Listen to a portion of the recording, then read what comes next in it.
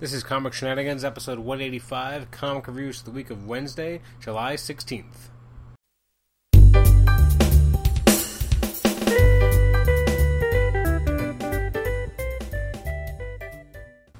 Welcome to the Comic Shenanigans podcast. This is episode 185. It's the comic reviews episode for the week of Wednesday, July 16th. I'm your host, Adam Chapman. Welcome to the show.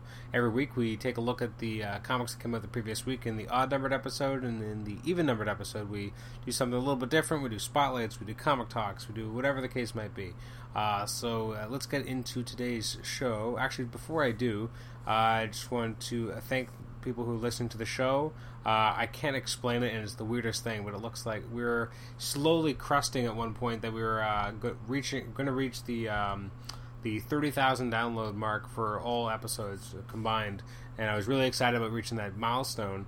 And then I don't know what happened, but somewhere in like the middle of today, something like exploded. I don't know if it's not real downloads or if it's something, what's going on, but suddenly all my episodes from like episode 175 to current, the most recent 10 episodes, suddenly spiked like crazy. So if you're one of the new listeners, if that is indeed what's really been happening, welcome to the show. I'm really glad that you've decided to download the show and give it a listen. You pushed us way over our 30,000 download mark a lot faster than would have been expected. I think in the last day there's been like 700 or 800 downloads. So I don't know what that's about, but or maybe 600. But anyways, regardless, thank you very much to whoever's downloading the show in such ridiculous amounts. I really appreciate it. If that's a lot of new listeners, that's even better. If it's someone accidentally, downloading or listening to one on the podcast, the Podbean website numerous times, and this is counting as new episode downloads, I mean, whatever the case might be, it looked great. So thanks for that. I'm a stat whore. I mean, it should surprise anyone who's into like comics and numbers and all that kind of stuff that you would be a kind of a stat whore when it comes to your own podcast. Seeing where the stats are coming from, that kind of stuff, which is crazy and really only important to me. So let's stop wasting your time and let's get right into talking about comics. So this week, a fair amount of books came out. I read a bunch that I wasn't planning on originally.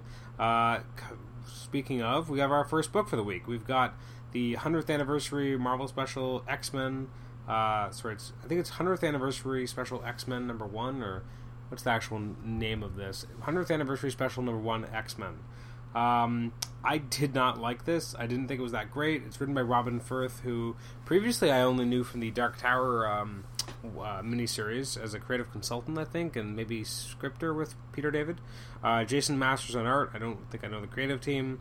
So it's 2061. It's the inauguration aftermath of, it looks like Scott Summers has become president of the United States. Kind of got an idea of what time has been like. It looks like basically everything that happened in continuity is still true at this point. It's just kind of a weird book.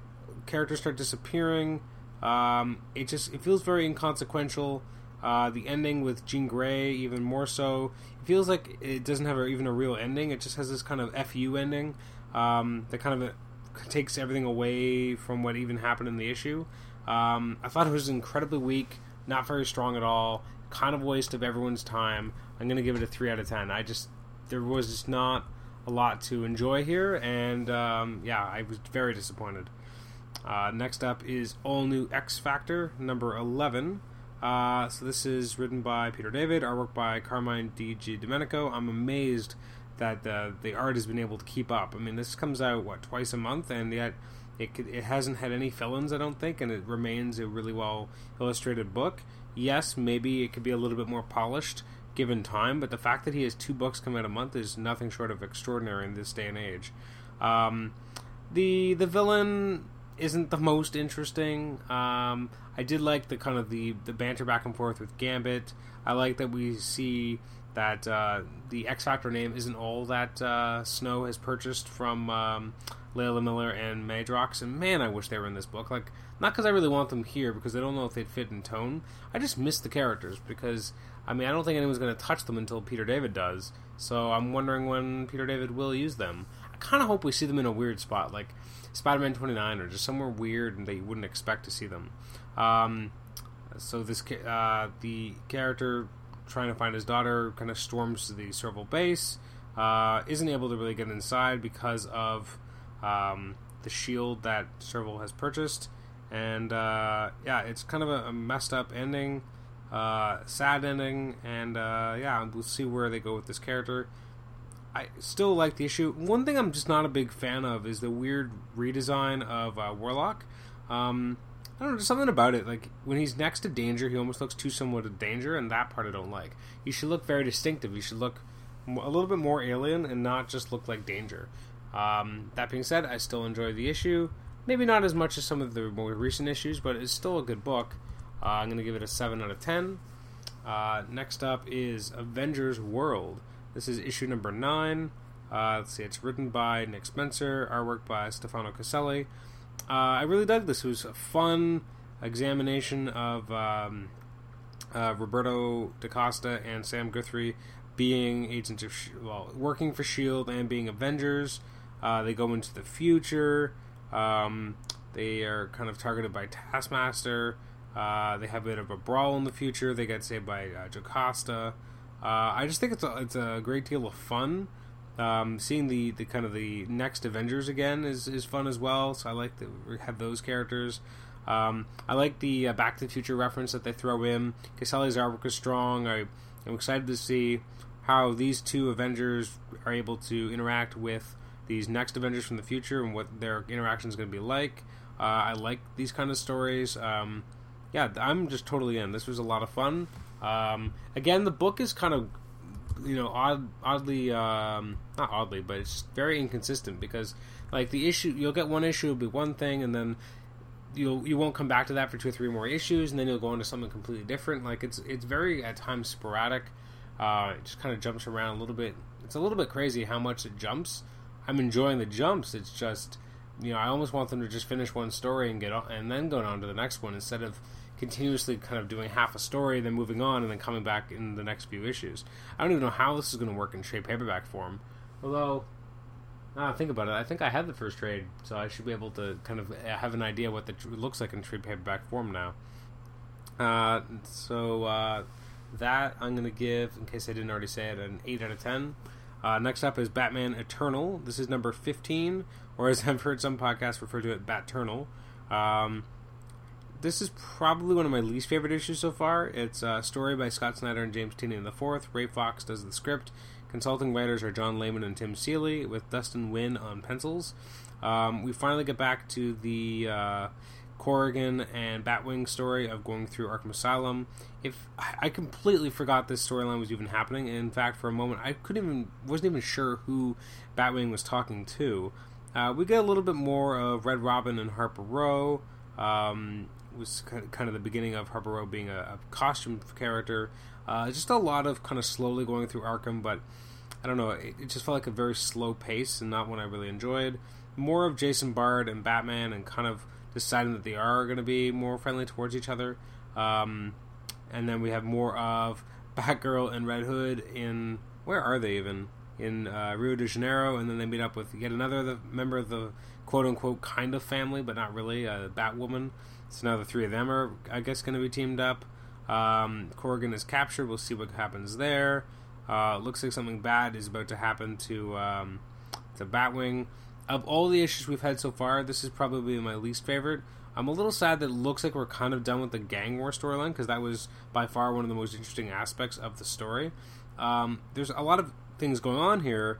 We're not getting a lot of movement. The most development in this issue is on the thing I'm least interested in, which is the Batwing and Jim Corrigan storyline. I'm going to give this issue maybe a 5.5. The artwork, I felt as well, did not really match the consistent tone that they've been trying to develop in this book, so it all kind of fell a little bit off for me.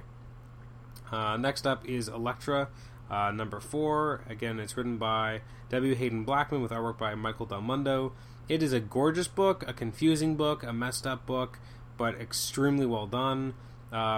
It's very, at times, reminds me of Sienkiewicz when he does the Elektra Assassin by Frank Miller. You just get that kind of sensibility. I love his depiction of Elektra. She's at times gorgeous, at times almost monstrous in equal measure, but it works. The weird assassin they're dealing with. This other assassin who I guess is at the end of the road for them. This was just a lot of fun. I really dug it. It remains just a really strong Elektra story. It's different, but at the same time not too different. I'm going to give it an 8.5 out of 10. Next up is Miss Marvel number 6. This remains one of my favorite books in the stands. For some people, I guess they don't like the art, or it's a little bit different, but for me, that's part of what makes it so great. It's written by G. Willow Wilson with artwork by Jacob Wyatt, who is stepping in for, I guess, 2 issues. This is a storyline called Healing Factor Part 1.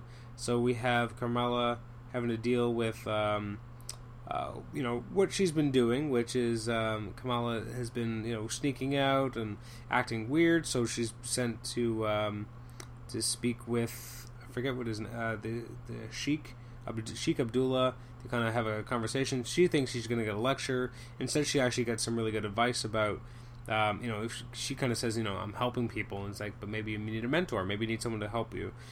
She finds a potentially dangerous situation that seems creepy, so she turns into her costume and decides to investigate. I'm a little curious about how long they're going to keep the long red sashes behind her, because I don't know if that's that feasible as an outfit, the way they draw them. At times they're super long, at times they're less than the length of her body. She ends up kind of coming face to face with the inventor. We find out more about the inventor, which is crazy hilarious. A Thomas Edison clone mixed with a cockatoo. Why not? That's just what this book needs. She's about to go up against these alligators when she thinks she's about to fight someone, but she ends up having a team up with Wolverine, which is pretty hilarious when she realizes who it is and that she gets to team up with him. The 2 of them go up against these gators. They narrowly survive a fall, and then at the very end they're up against a giant gator. The way this is written is just a super fun. It's and I like the kind of Dungeons and Dragons-esque kind of monologue narration. That she's kind of relating what she's doing in her life now to what it would be like to be playing a role-playing game.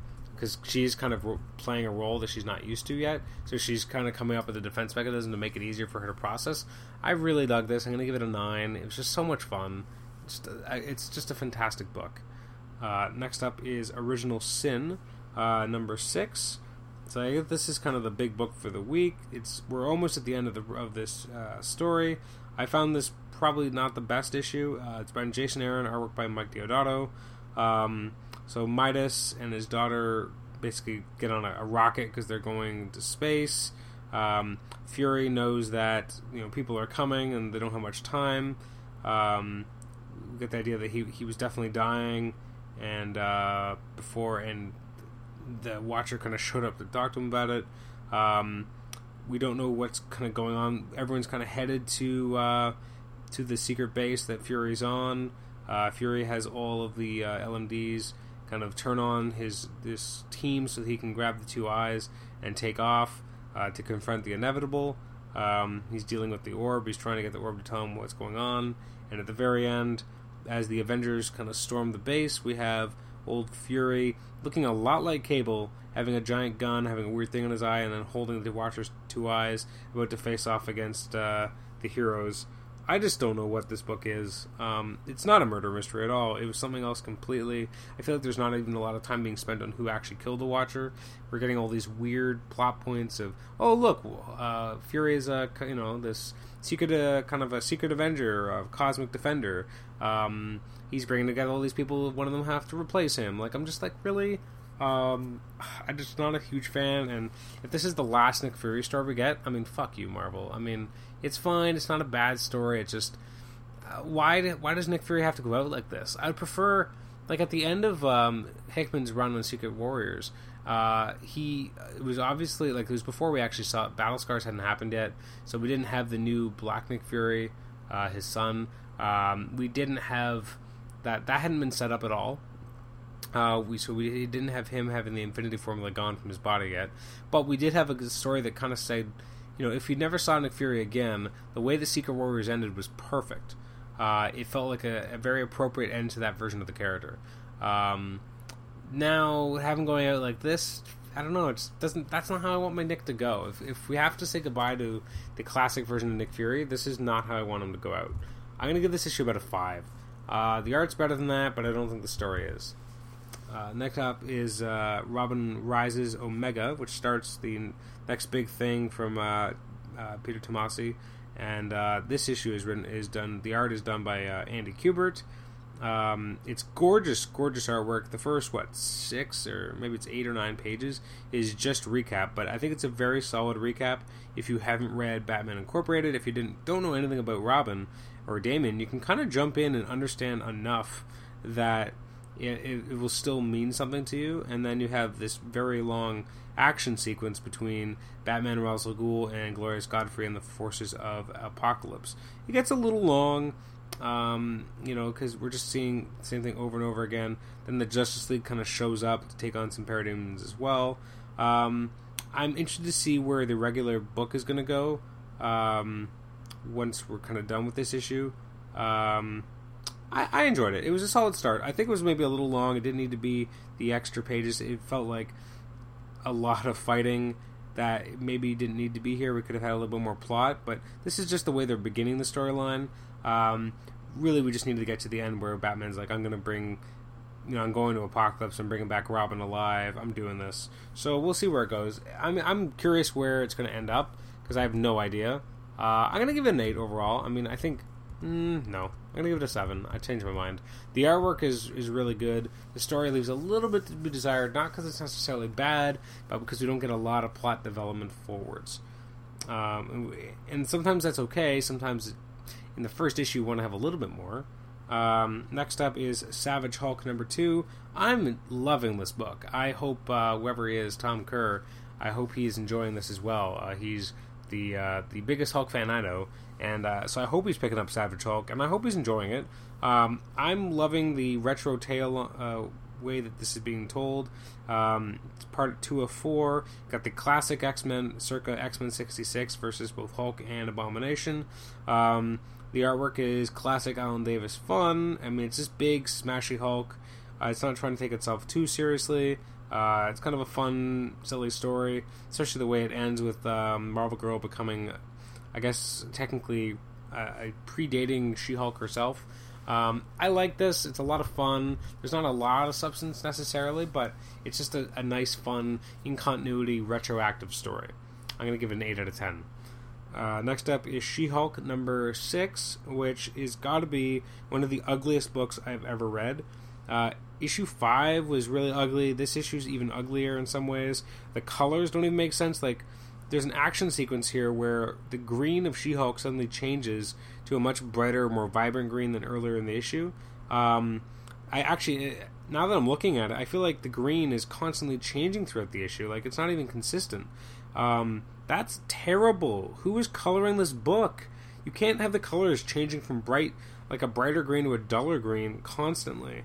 It looks like it's all done by Ron Wemberly, which is even worse. One guy is doing everything, then maybe have some fucking consistency. The story is interesting. The story has a lot of potential here. Hell, you have Nightwatch being in here. We don't get a lot of resolution as to what's happening with the assistant or what's really going on with this Blue case. So, the story is interesting, and I want to know where it's all going. But the artwork is so freaking atrocious. It's just awful. I feel like it's like a 7 out of 10 for a story, because it's still pretty good, although not one of the strongest issues, and like a 1 out of 10 for art. So that's going to give it it's just terrible. It's so bad. I'm going to give it a 4 out of 10 overall. It's just something else. This story is okay. It's just the artwork is just atrocious. Next up is Silver Surfer. This is issue number 4. God, I love this book. It's very different. It's very, kind of zany looking. You got Dan Slott writing with artwork by the Allreds. I really kind of enjoyed the way that this is written and the way Silver Surfer and Don Greenwood interact. The way that the Guardians show up is quite interesting as well. And seeing kind of why they were there at all to kind of mess with Norrin Radd. Just the way that he interacts with the Greenwoods and how the issue kind of ends is kind of potentially traumatic for the character as well. I love the interaction between Silver Surfer and Dawn. I want to read more. This is just an absolutely perfect comic in a lot of ways. I'm going to give it a 9 out of 10. It's just a lot of fun. It's goofy, but it has a little bit. It still is serious. It still has some pathos. The Allreds are just killing it in terms of artwork. It's just really well done. Next up is Teen Titans #1. This is, written by Will Pfeiffer, artwork by Kenneth Rocafort. The artwork's alright, I kind of like it. The story I found a little bit, not a little bit, it leaves a lot to be desired, but the artwork at least made up for it. I think this is almost the flip of what we saw in She-Hulk, where here the artwork's much stronger than the story. The story is very bare bones. It's very kind of by the numbers. Doesn't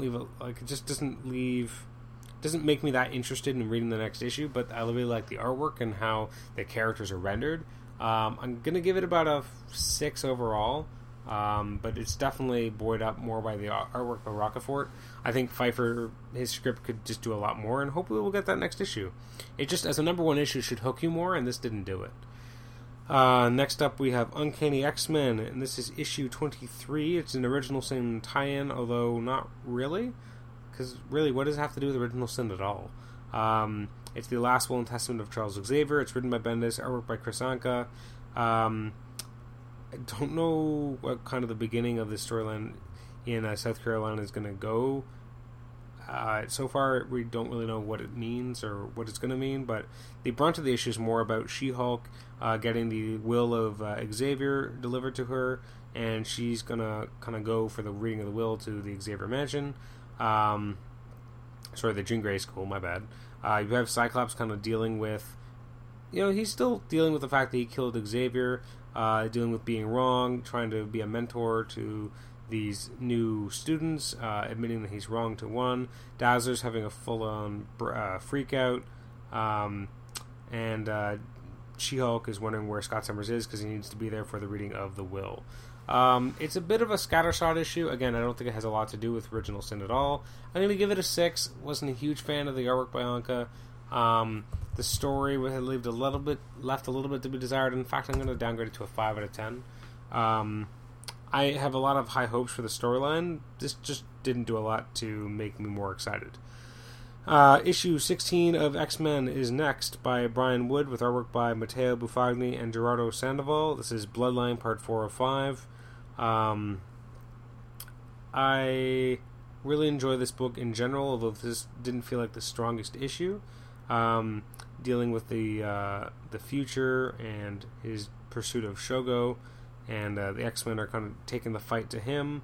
And Jubilee is trying to escape or do her own thing. We'll see how Chimera is able to kind of intervene. Not the strongest issue, but on the whole, I'm still enjoying it. I'm going to give it a 6. And that is this week's comics. The episode's been a little bit faster paced than normal. I just don't have as much time as I would have liked for this episode, but I also had a lot of books to go through. Books I didn't have a chance to read this week include Batwoman 33, Deadpool, Dracula's Gauntlet #2, Fables 142, Green Lantern New Guardians 33, Harley Quinn Invades Comic-Con International San Diego #1, Infinite Crisis Fight for the Multiverse #1, Magneto #7, New 52 Futures End #11, Nova 19, Original Sin 3.2, Red Hood and the Outlaws 33, Savage Wolverine 21, Secret Avengers 5, Supergirl 33, Thunderbolts 28, and Ultimate FF #4. Looking forward to the coming week on July 23rd. There's a lot of books coming out, some particular items of note. We have, I believe, the last issue of Batman Zero-Year storyline, so that's finally happening. Get the next chapter of Batman and Robin, or Robin Rises is the storyline, but it's in Batman and Robin. We've got new issues of Flash, obviously new issues of the weeklies. You have Secret Origins #4, the next issue of Jeff Johns and John Romita Jr.'s Superman. Then if we look over at Image, we have a new issue of Saga coming out. Still another week until Manhattan Projects comes out. I cannot wait for issue 22. From Marvel Comics next week, we have the next 100th anniversary special, which is Avengers. I believe the last issue of All New Dupe, although I'm not sure about that. Another issue of All New Invaders. I'm really excited about the next issue of Amazing Spider-Man. I cannot wait for this book to become semi-monthly again, because I was really enjoying getting 2 issues a month.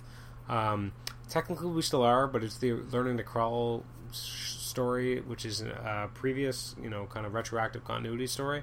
So it's not the same as really having 2 issues a month. We have the next hardcover of Avengers. That's the Volume 5, Adapt or Die. New issue of Daredevil, as it finally becomes part of the original Sin. For those who are trade waiting on Deadpool, you have Deadpool trade paperback Volume 5, Wedding of Deadpool. We have a lot of kind of reprints, or second printings, third printings. There's a new issue of Mighty Avengers in the Original Sin tie-in. We have Original Sin 5.2, Original Sins number 4, the first issue of the Storm ongoing series. There's a new printing of War of Kings coming. I think, is it Realm of Kings that's coming up soon as well as a new reprinting. You have the Wolverine by Jason Aaron Complete Collection Volume 3, and that is more or less it for this coming week. So it should be good. So thanks for listening to the episode. As I said at the beginning, this has been episode 185, the Comic Reviews episode for July 16th releases. I have been your host, Adam Chapman. You can email me at comicshenanigans@gmail.com. You can like the show on Facebook, rate and review us on iTunes, which is always appreciated. Let me know what country you're from if you're giving us a review, so that I can make sure to read it on the air. And I can't check it. I usually only check Canada and the US for these reviews, because it would take forever to check every country that's on iTunes. But please let me know if you do give us a rating, so that I can make sure to read it on the show. Also, it's always appreciated if you subscribe to the show as well, so that you'll automatically get new episodes on your iOS device. So thanks again for listening, and we will catch you next time on episode 186, as we slowly but surely get closer and closer to the monumental, big, giant, supersized 200th episode of Comic Shenanigans. Thanks again, and we'll see you then. Or next time. Not then. Next time. Bye-bye.